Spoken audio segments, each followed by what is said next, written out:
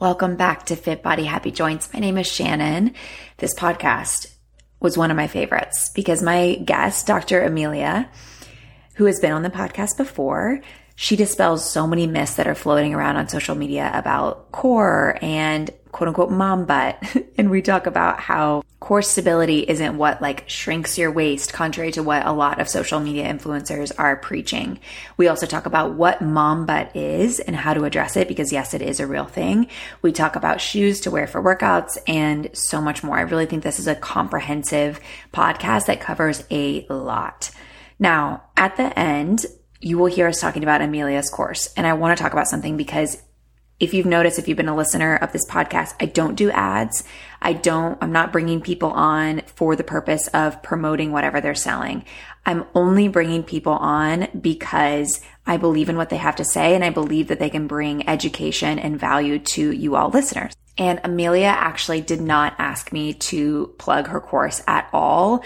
I actually brought it up and I asked her to come on the podcast. So it's not like she's paying me to say any of this, but she's too humble to do that. But I do genuinely believe that taking her course could help so many of you see better results from your workouts and feel better. And I will be purchasing the course myself. I will be going through the course myself. They're making it very reasonably priced and accessible. So I'm going to put that link in the show notes below, but just know that I would not be promoting something unless I truly believe that it could add a lot of value for you all. So that's in the show notes below.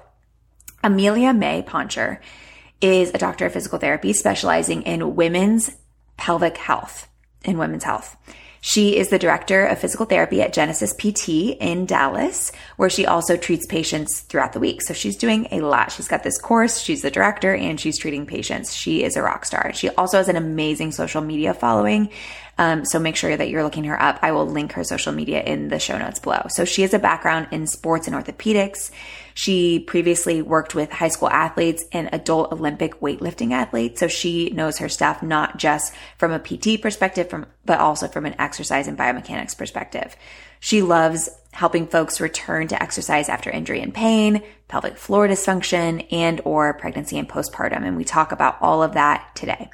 She holds a certification in functional dry needling and has completed a multitude of pelvic floor and women's health related continuing education courses over the years.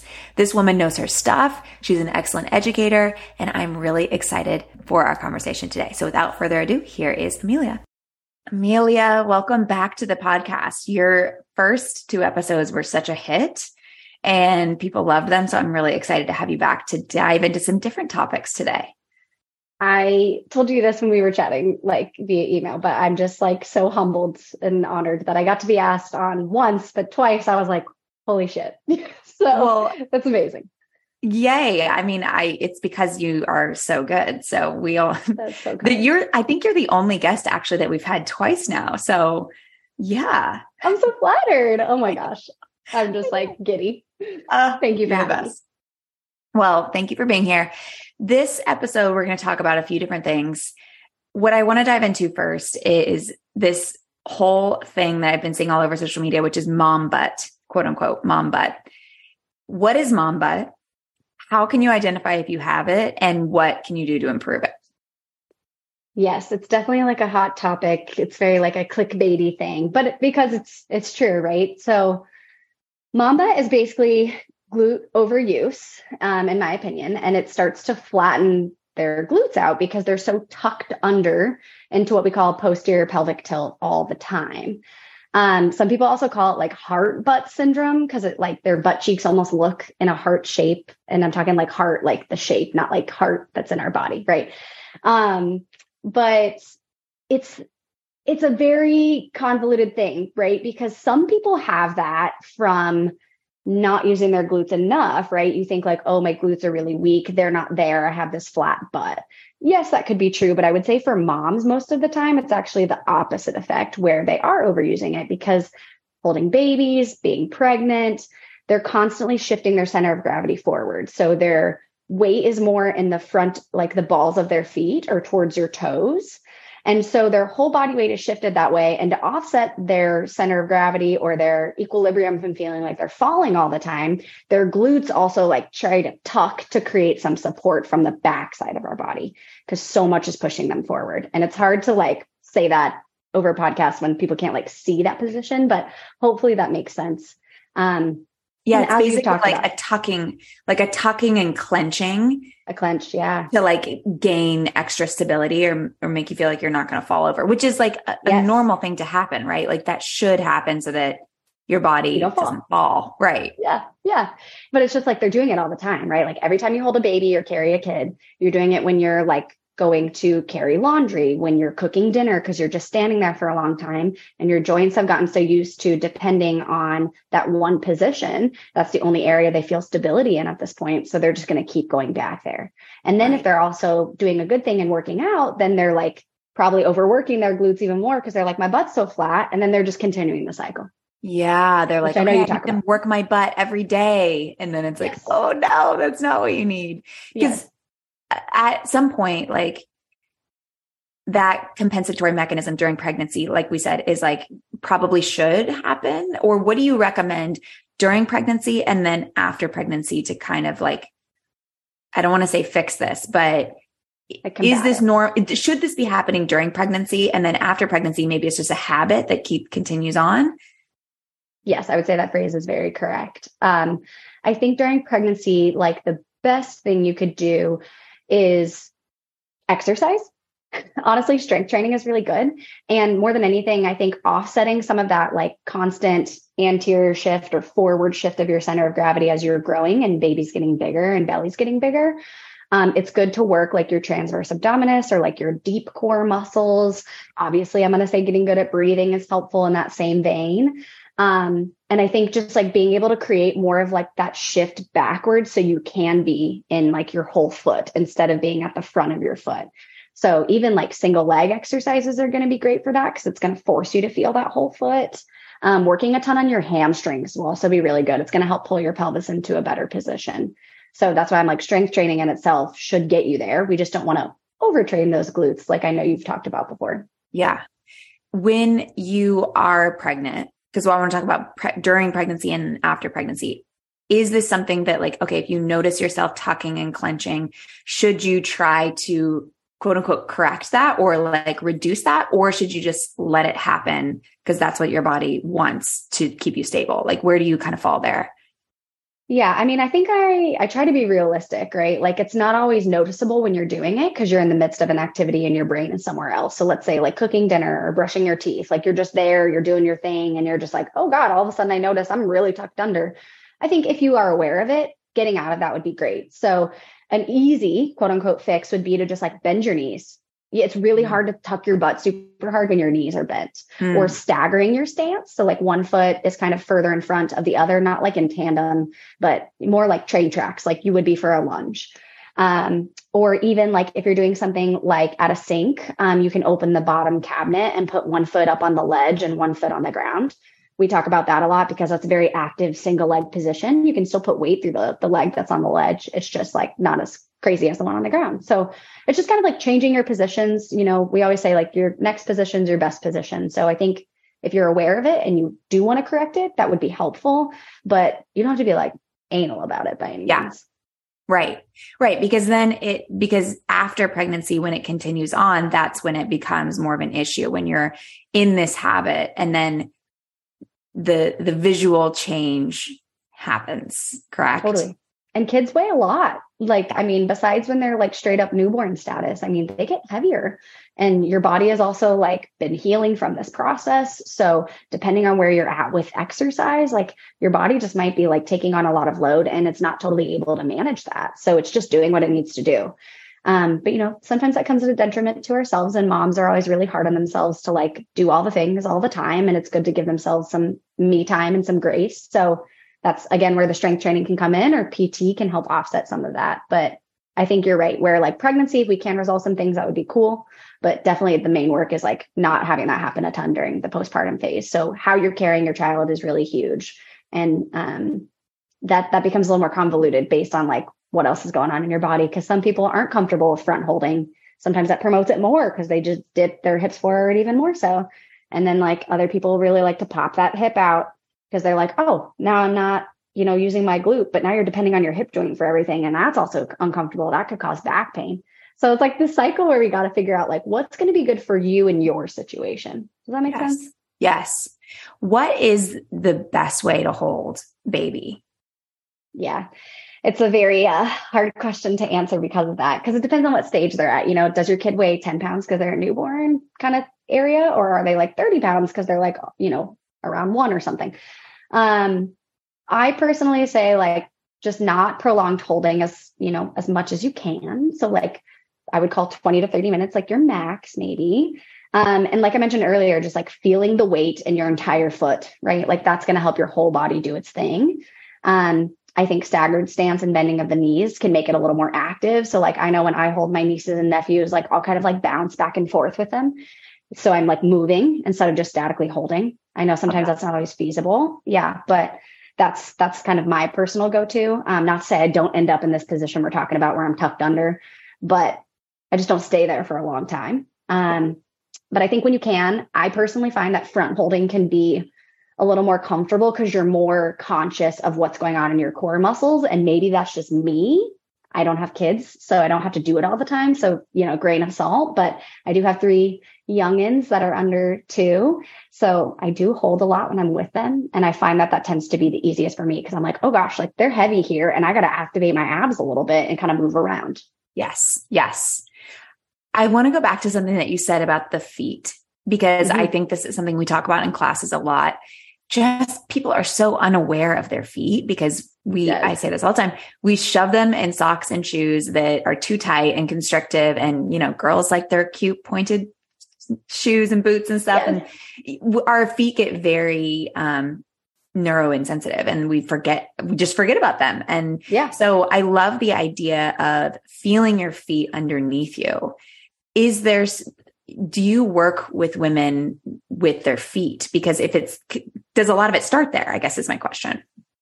Totally. Yes. It's such a good question. And I could nerd out on this all day long. Pelvic PTs for the most part are obsessed with feet and ankles because you can imagine the first thing to hit the ground, if it can't do its job, if it can't get that ground reaction force correctly and absorb that like the foot should and the ankle should, then the next thing it's going to do is ask your hips for help because your knee only moves in, 2 directions, forwards and backwards. So it can't manage it the same. The ankle and the hip are very similar in that they have like a ton of rotation and movement. So when the ankle can't do something and the foot can't feel something correctly and it's got to compensate, it's going to be like, hip, help me. And then your pelvic floor is also in your hip. So it's going to take the brunt of that weight. So all of this is just going up the chain. And this, Shannon, but every joint in our body is helping to absorb some sort of force or transmit something to somewhere else. Your hips are trying to transmit everything between your spine and your feet. So they're going to take the brunt of all of that issue. And so to your point, depending on the shoes we're wearing or how our foot is hitting the ground, something is going to happen. There's going to be a chain reaction somewhere. And so we always talk about, making sure that you can feel the arch of your foot and you can feel your big toe. Your big toe is so important for shock absorption and pushing off when you're walking. And if your big toe can't do something or the inside arch of your foot can't do something, then your femur or your leg bone can't internally rotate. Then your hips can't do, like your hip muscles can't do a lot of what they need to do. And I think as a society, we forget a lot about hip internal rotation because we're in external rotation all the time. And for the layman, external rotation is like if you were to butterfly your legs out or sit crisscross applesauce, that's being an external rotation. So that's a whole diatribe. Like I said, I could go on forever, but feet are so freaking important. Yes. And the biggest thing, if you take away from this, is like just feel your ball of your foot and your heel and your big toe doing things like when you're walking, when you're standing, when you're exercising. Yeah. Yeah. I always say that like sensation sometimes just comes first. So just bringing awareness, like my foot, what do I feel underneath my feet? How am I like, where's the pressure in my foot? Can I wiggle all my toes? Can I move my ankle in?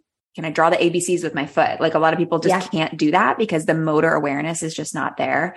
So I love that you said that because I think people will want to, they'll be like, okay, I have mom butt, quote unquote.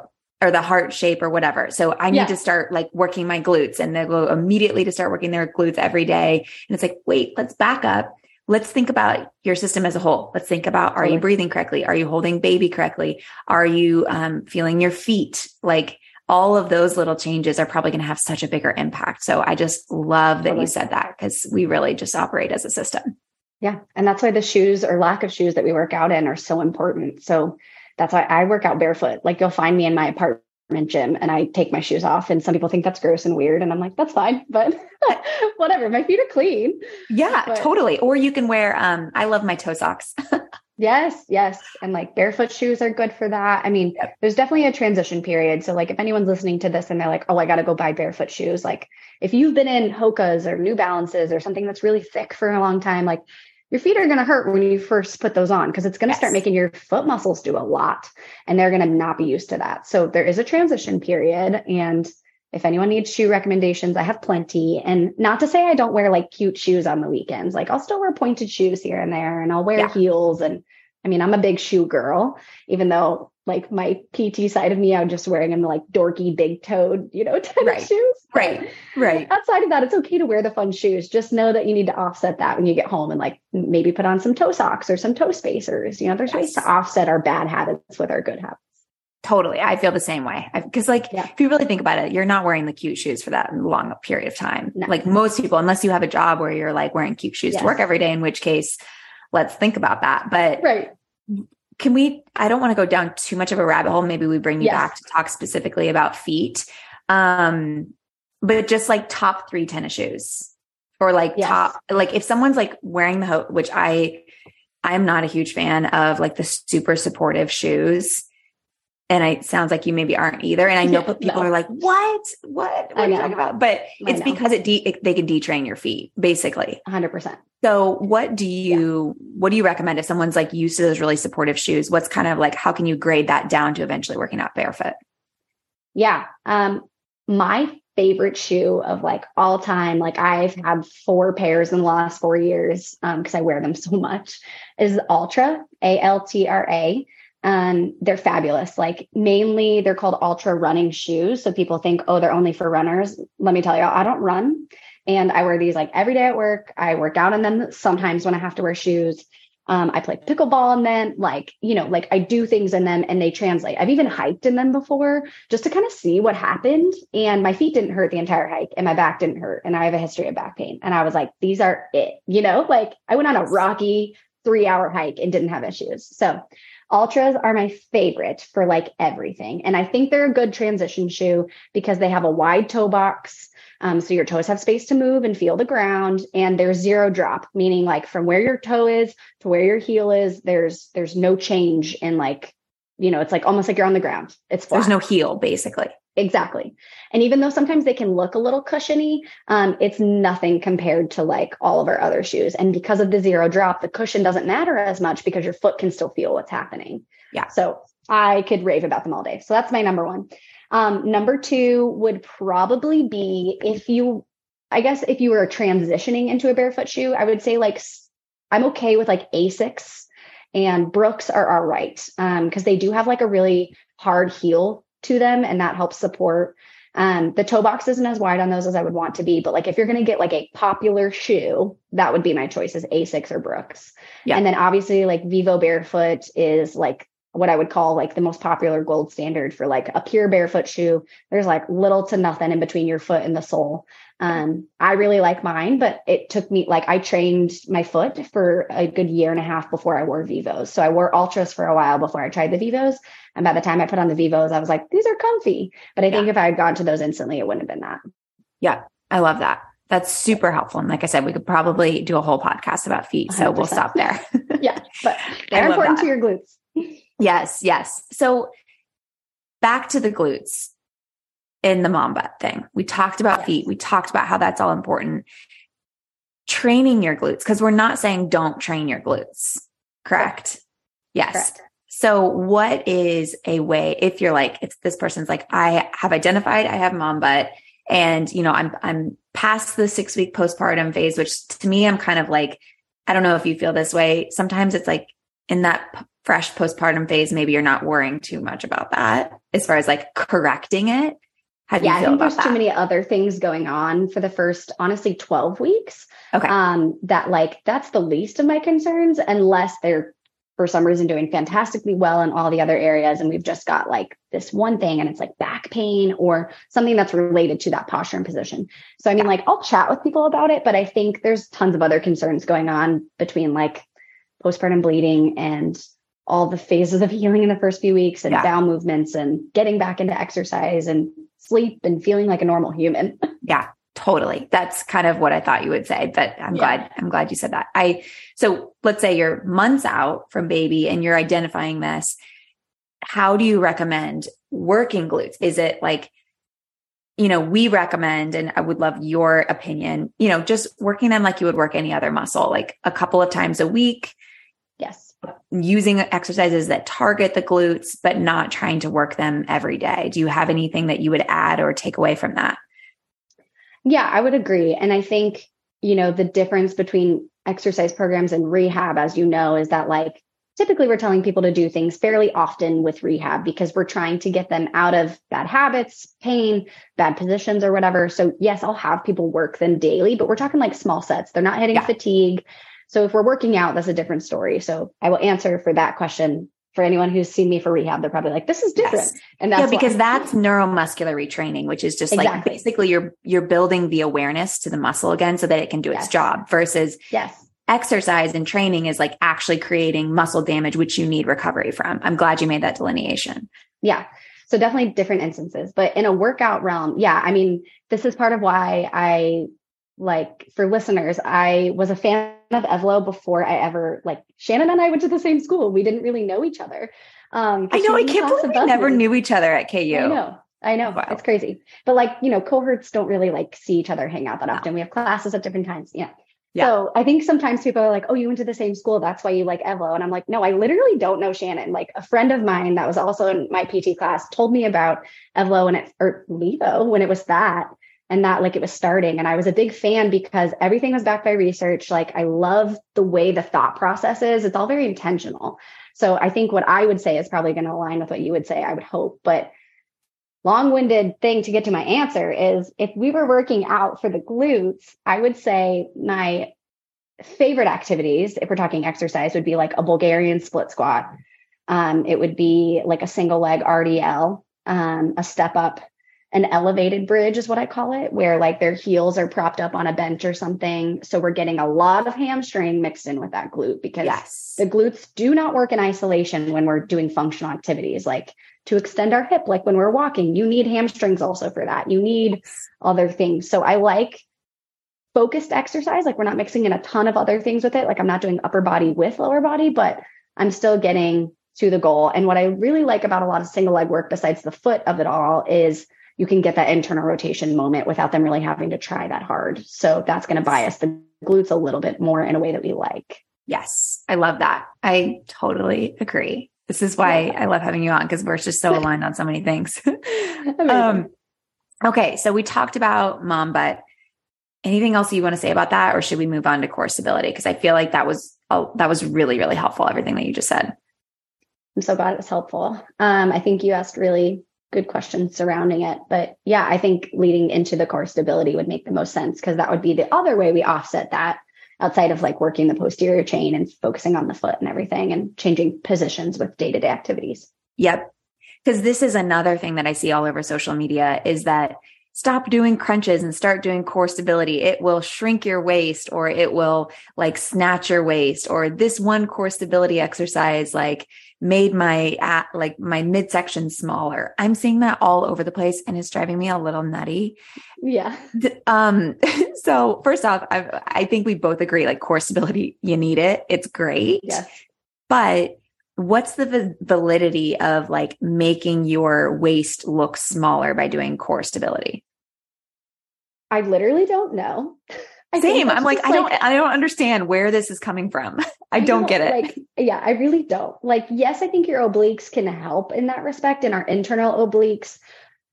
work a lot with our transverse abdominis to do the things they need to do and to get that deep core stability. So I guess that would be my only guess. But I think honestly, it's just a buzzword. It's just a way to get people to do their program or follow them or whatever. And like, if that's your goal, that's great. But I just don't like the misleading of that, you know? Yeah. It gives people false hope, I think. It's like, yes, it gives people the idea. It makes it seem like doing core stability will suck you in and therefore like make you appear smaller.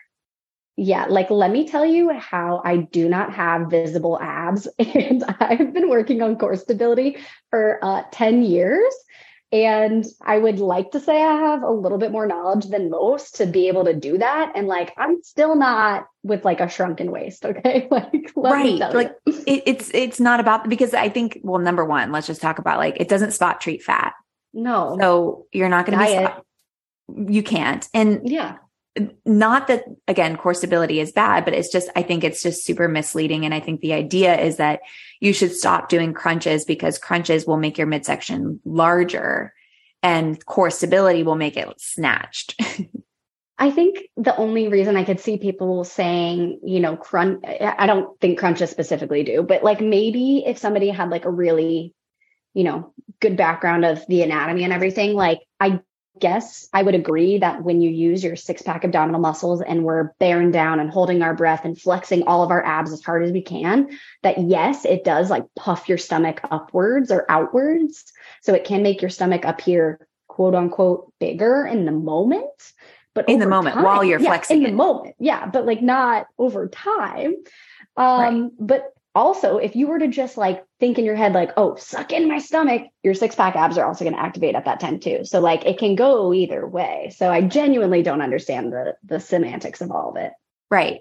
I think it's like you get good at sucking in. And so while you're sucking in, you look smaller. But again, if you were to relax, it just goes back to its resting position, which we don't recommend. That's another thing is like, I think that this idea of core stability, the way it's presented sometimes on social media is that you should always be contracted. You should always be sucking in. And I know we've talked about this on another podcast, but that's something that you think can cause issues. It's like always being tight there. Yes. That's so funny you say that because in my head, that's exactly what I was thinking when we were just talking about that. I love it. But yeah, I mean, like just again, a whole diatribe about core pressure management. But if you're constantly creating pressure at the top of that core trunk area, pressure is gonna have to go down because there's too much like suction or contraction up top. And so eventually that pressure is going to go out into your abdomen and down onto your pelvic floor. So you're going to cause yourself not only compensations that have to work around that now, but it could end up in pain, whether that's back pain or pelvic pain, pain with intercourse, leakage, prolapse, like constipation, like the list could go on. So not only is that like just not smart from a muscle perspective, but now you're going to actually add issues if you do that for a prolonged time period. Yeah. And let's just, for those that haven't listened to the first 2 episodes, which you definitely should, because they were awesome. Let's just talk about how someone, because I think we're very used to cues from fitness instructors. And I was taught this as a fitness instructor. So no shame. It's just like, you know, when we know better, we do better, but like turn on your abs, flex your abs, no matter what you're doing. When you're exercising, what is the quote unquote proper way or safest way, I guess I should say, to use your abdominals? Let's say you're doing like a lunge, or something where you're not directly targeting the abdominals. What's the best way to engage or not engage? Yeah, I love how you phrase that question because I know there's a lot of conjecture out there too about how like when you're not working your core, you're working your core. And like people say that phrase and I get what they mean and they mean well, most of them. But sometimes it ends up being that like now we've got people flexing their abs all the time because you're telling them when you're not working your core, you're working your core. So they're taking that as like when I'm not actually doing ab activities, I need to have my abs engaged. That's what they're telling me. And some people are saying that and some people actually aren't. But when you're doing something that's not directly related towards trunk stability or abdominal focus, like a lunge or like even let's say a squat, and I'm not talking like a back squat with a barbell, I'm talking like a body weight squat.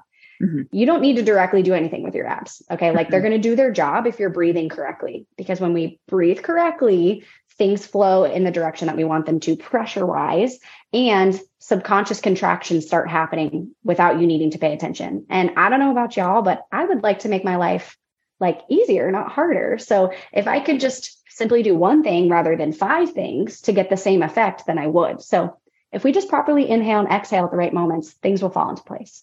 Yes, I love that. That's why you won't hear us saying in classes while we're doing like a step up or a Bulgarian, like flex your abs. We'll cue breath. So let's talk about breath, because that's what you touched on, is like, if you're breathing properly, then you will be creating enough stability, or the proper stability to be able to stabilize your spine and be quote unquote safe. Of course, form matters and other things matter, but just as far as this is concerned. So you want to talk about breath, how you breathe? Yes. I mean, like, this is what I like bank my whole persona on at this point, honestly, because I talk about it so much, but I truly don't know how you can be a pelvic health therapist or proponent and not talk about it. Because like I said, everything to do with the pelvic floor has to do with pressure management at the end of the day.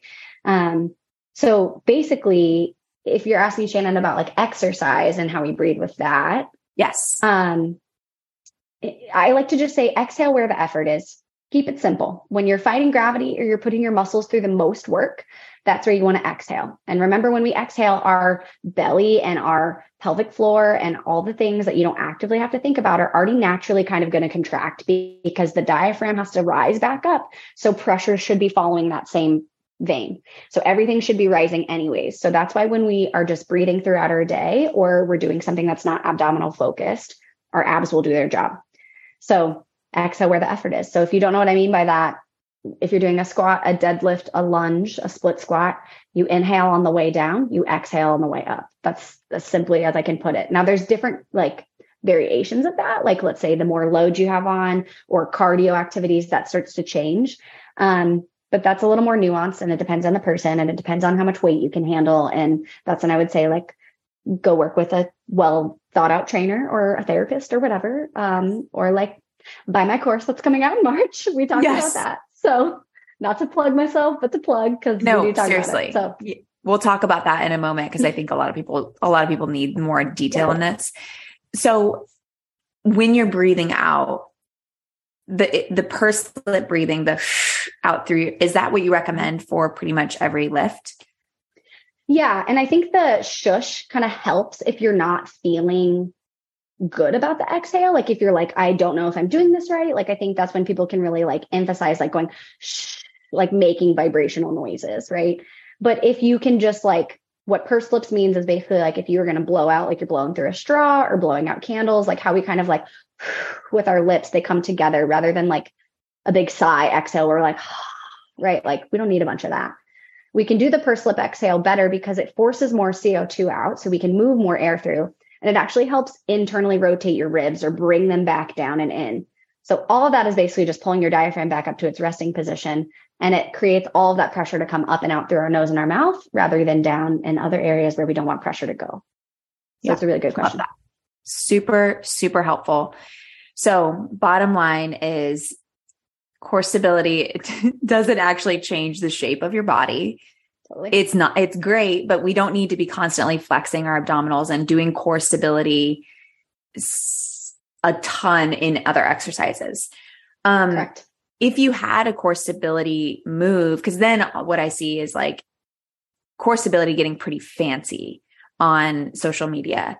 Is there a certain core stability exercise that you think everyone should be doing? Or should everyone be doing core stability? Or is it just like something that, like, if you're feeling good and you're not having symptoms, you might not really need it. If you're able to like do crunches effectively without feeling the abdominal lift, do you need it? What a thoughtful question. I'm like, ooh, would I think I'm biased towards like simple, you know what I mean? Like, it doesn't have to be super fancy and super hard to be effective. Sometimes it's just like, you know, if we're talking core stability as in like, let's focus on like our breath and our abdominals and like pressure management just by itself, like trunk. I would bias myself to saying like, I really love a traditional like bear plank type activity or dead bug, or dead bug variations. I do this all the time. I think those are great foundational things to get down. And then obviously I'm biased towards Evlo and I love ball crunches. I think they're a really good way, especially for prenatal and postpartum moms, to get the job done too, especially postpartum. So yeah, I would say that those are like kind of like my bread and butter on like simple yet effective, good trunk stability activities. Yep. I love that. I love that. And probably most people can benefit from those. Yes. Or at least like throwing them in, like what we've been doing in Burn lately is just kind of throwing them into our warm up. Yeah. Oh my gosh. Doing focused activities during warm-ups is so freaking good.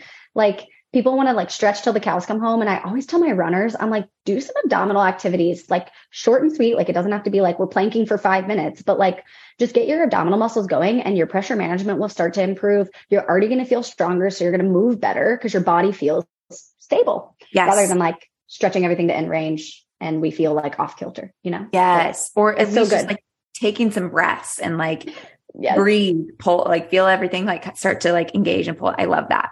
I definitely think I'm going to start cueing that a little bit more in all of our classes, not just Burn. I love that. It's so good. Last question. And you kind of touched on this a little bit about the ball crunches, which is something that we do a lot because I do believe that it's effective at loading the trunk, the front side of the trunk. But again, they seem to be getting canceled. Crunches seem to be getting canceled on social media. And I can't scroll past like every fifth post. It seems like it's like, stop doing crunches and start doing this instead.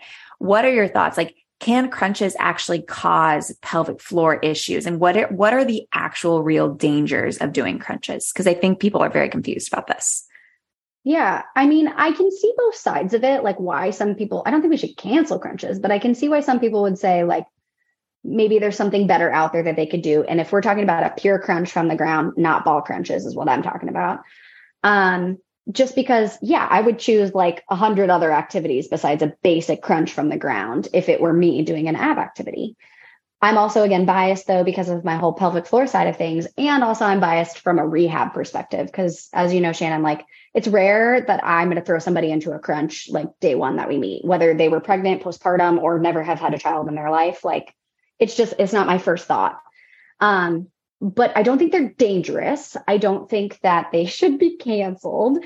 And I think if we can do something that's like the same realm, like a ball crunch, just more biomechanically effective, then it's great. I personally, from the postpartum perspective, is where I see a lot of this. So I don't know if that's where you're seeing the same post, Shannon, but from like a postpartum perspective, why they get canceled a lot is I think they get threaded in often, same with planks, with the term of diastasis recti or DR or DRA. Yep. And you can do planks and crunches and have DR. It's all about how you do the activity though, which is true for any other exercise in life. Like how we focus around it, how we modify it, how we're breathing with it, how much weight we use, how many reps we're doing, like all of that matters. So if we're doing crunches with no mindfulness to how we're doing them, then they could be not dangerous, but they could make things potentially a little worse. But if you do crunches with a mindful breath, with a good lower abdominal contraction to help support where that separation is, then you should be fine. Like I have given planks and crunches to many folks I am working with for diastasis recti, and they do great. Yeah. Like they feel strong there. And it's just about how you're doing it.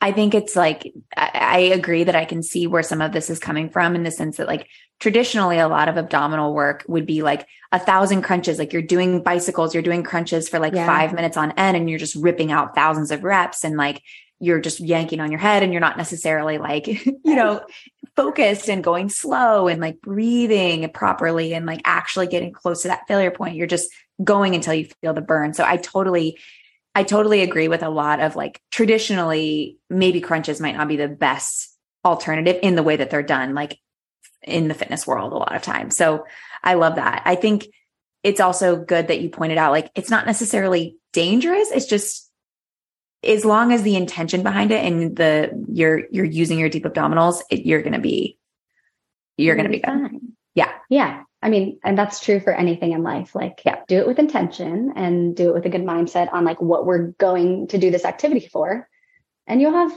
a good time with it. And if you don't, that's where you seek out help, Yes, exactly. One more question about this. Prolapse. If someone has prolapse, are crunches contraindicated? I don't think so, but I mean, that's just me. I think, again, prolapse goes back to the same idea of pressure management, right? That's what prolapse has occurred from. We're mismanaging pressure, and over time, our ligaments have given away from that. And now our organ is like slightly displacing. And I know plenty of people also who have had prolapse and have never had children. So I always like to say that, because constipation is another big reason for prolapse, because you're constantly holding your breath and straining to poop, but that's a whole other thing. But I don't think that crunches are dangerous for like anything. Like, again, you can modify around them if we can get the intention right, if we can like figure out why that's, because like you even saying like, oh, I'm just yanking at my neck. Oh, for sure. Like that's what it was for me with crunches. I was killing my neck every time I would do them. And then after I got used to like not pulling from my head anymore, because I was taught wrong in high school or whatever, then they started to feel better. It's all about like how we're doing the movement and where it's coming from. So I don't think it's going to make prolapse worse. Let me tell you what's going to make prolapse worse is poops. I would say that that's going to be more dangerous for you than a crunch. And it's like, are you not going to poop every day? Right. Right. I love your thought process on this. It's just like taking away kind of the fear mongering around it. Cause I think people are so afraid to like work their muscles, and like, you should not be afraid, in my opinion, to work any muscle as long as it's not like hurting or causing issues. I mean, as long as you're listening to your body and you're not like moving past these signals that your body is giving you, like working your body, strengthening your muscles is generally like indicated for most people. So I love that you talk about it in that way. Yes, I so agree. And I think you can relate to this too, just with your PT history of just like, we as a society get into this like thing of like, when something hurts, we want to shy away from it, and like totally rightful to do so in terms of like, if we're getting pain signals for certain activities and movements. But if it's just like a general achiness, like, oh, I sat a lot today, my low back's bothering me, I would take movement over rest any day on that type of pain. You know what I mean? So it's just like, I don't know, there's so much fear out there because there's so much access to information. And it's just like, let's come back to reality a little bit. And I kind of like to sit in the middle on most things, where I'm like, what's going to be functional for this person and what's going to be reality for them versus like what's just going to be like off the wall, like impossible for them to avoid or not do. Totally. So I think that's where that falls. I think that, I mean, we could have a whole nother conversation about pain and exercise, but I think that, like it doesn't need to be so black and white. It doesn't need to be all or nothing. It can be, you could fall somewhere in between. And I love that. I think that's honestly what more people need to hear. But unfortunately, that's not what gets the most attention on social media, because like, it's not the sexiest thing to talk about, but it's what's going to give you the best results ultimately. Yeah. And I think like, I don't know, just a personal thing. I get asked a lot about like, you get this like social media growth and all the things. And I refuse to put out cookie cutter stuff just to get followers. Like I've had really slow growth since I've had my Instagram, and I don't care. Like, I'm not on there to be popular. I'm not on there to like get followers and subscriptions and all this stuff. Like, I'm literally just out there to help people. And I know that sounds really cheesy and whatever, but like, I mean, we get enough of that crap every day, so we don't need more of it. I love your approach to social media because you're funny, and yet you're like every post that you do is valuable, which again, you're not, I feel strongly about this too. I'm not going to do the clickbait stuff. Like, I'm just not going to. Yeah. Like, I just, that's how you grow, honestly, is doing the clickbait stuff. So, but it's not ultimately useful for people. So everyone needs to go follow Amelia on social media. She is so good. What's your handle again? Dr.Amelia, AMELIA_DPT, which I need to change it. That's so generic, but who cares? Yeah. If you search Dr. Amelia, it'll probably pull up. And I follow her too, so you can go check on mine. But tell us about your course, because, and by the way, y'all, I am not like, she's not paying me to say any of this. I just believe in Amelia so much, and Genesis, the company that she works for. And I just think that so many women need more education about this. So she's not paying me to say any of this. I just truly, really want y'all to go check this out. So tell us because you have a course coming up. So tell us about that. Yeah, no, it's so sweet of you. So thank you. Our course is, it's from Genesis, but my coworker, Bryn Babb, and I have been working on formulating something just for everyone. Like, truly every person can benefit from this. And I know the idea of like a course about breathing doesn't sound very sexy and you're like, who cares? But I hope with like anything from now, the 3 podcasts I've done with Shannon, that y'all can understand how integral this is to your life. And how like it is the most basic thing we do to keep us alive. And that alone should tell you how important it is, right? And you're like, well, I'm alive, I'm breathing, I'm surviving. But most of us, I would say like 95% of us are not breathing correctly for the most part of the day. And so if you feel like you're dealing with chronic pain, urine leakage, prolapse, you're pregnant, you're postpartum, your workouts are like not getting you anywhere, like you don't feel strong in your trunk and your core, you're having trouble sleeping, you have a lot of anxiety, your nervous system feels like it's in fight or flight all the time.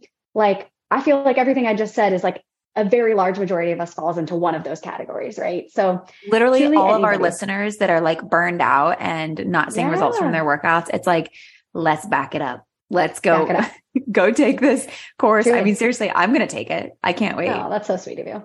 I think it's really good. And it's going to be super like digestible for everybody. Like this is not just for health professionals and PTs. Like, you know, it's going to take maybe 2 hours, 3 hours maximum, depending on how slow you want to take it. We just briefly go over some anatomy, just a little bit about like the rib cage, the diaphragm, the pelvic floor. We go over what the core is and how to properly manage pressure through it and why that's so important. And I just think that education alone is not out there for the general population. And then we also take that through exercise. So if you're struggling to breathe well, what are some positions you can try and some things you can do to improve that? What if you're dealing with things like pain, and what are some positions that can help?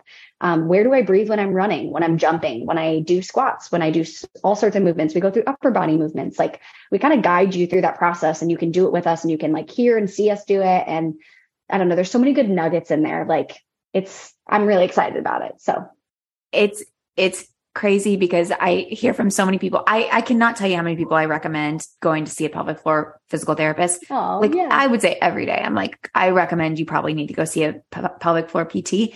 But for some people, that's not super accessible. And you're not saying this is a replacement for physical therapy, but this could be a way if physical therapy isn't super accessible for you right now or whatever, to kind of bridge that gap and to help get things going in the right direction, which I just love that you're making this accessible to people. So how can they find it? You have a wait list right now, correct? And by the time this comes out, it might be fully out. So tell us just like, should they just go to your social media?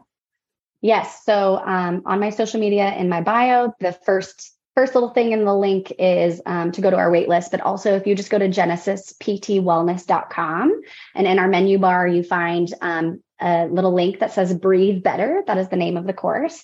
And if you click it, you can either sign up for the wait list, and the waitlisters will get first access to it and a little bit of a discount, which is great. And then if the course is out by the time you go there, then you can just sign up and get the course. So yeah, awesome. Amelia, thank you so much. Any other things that you want to talk about, or any other ways people can find you besides social media and Genesis? Oh, you're so kind for asking. No, our website is really where we do a lot of things. And honestly, we're huge on social media. Like I found Genesis on social media. That's how I got this job. So it's wild, but that's where we like to access people. So thank you so much for having me, and talking about my course is so sweet of you. So yay, of course. Like I said, she did not even ask me to talk about this. I just believe in her so much. So she's too nice and humble to even ask, but I was like, you have a course, right? Tell me about it. So anyways, thank you so much, Amelia, for coming. And thank you listeners for listening. We will see you all next week. Same time, same place. Bye for now.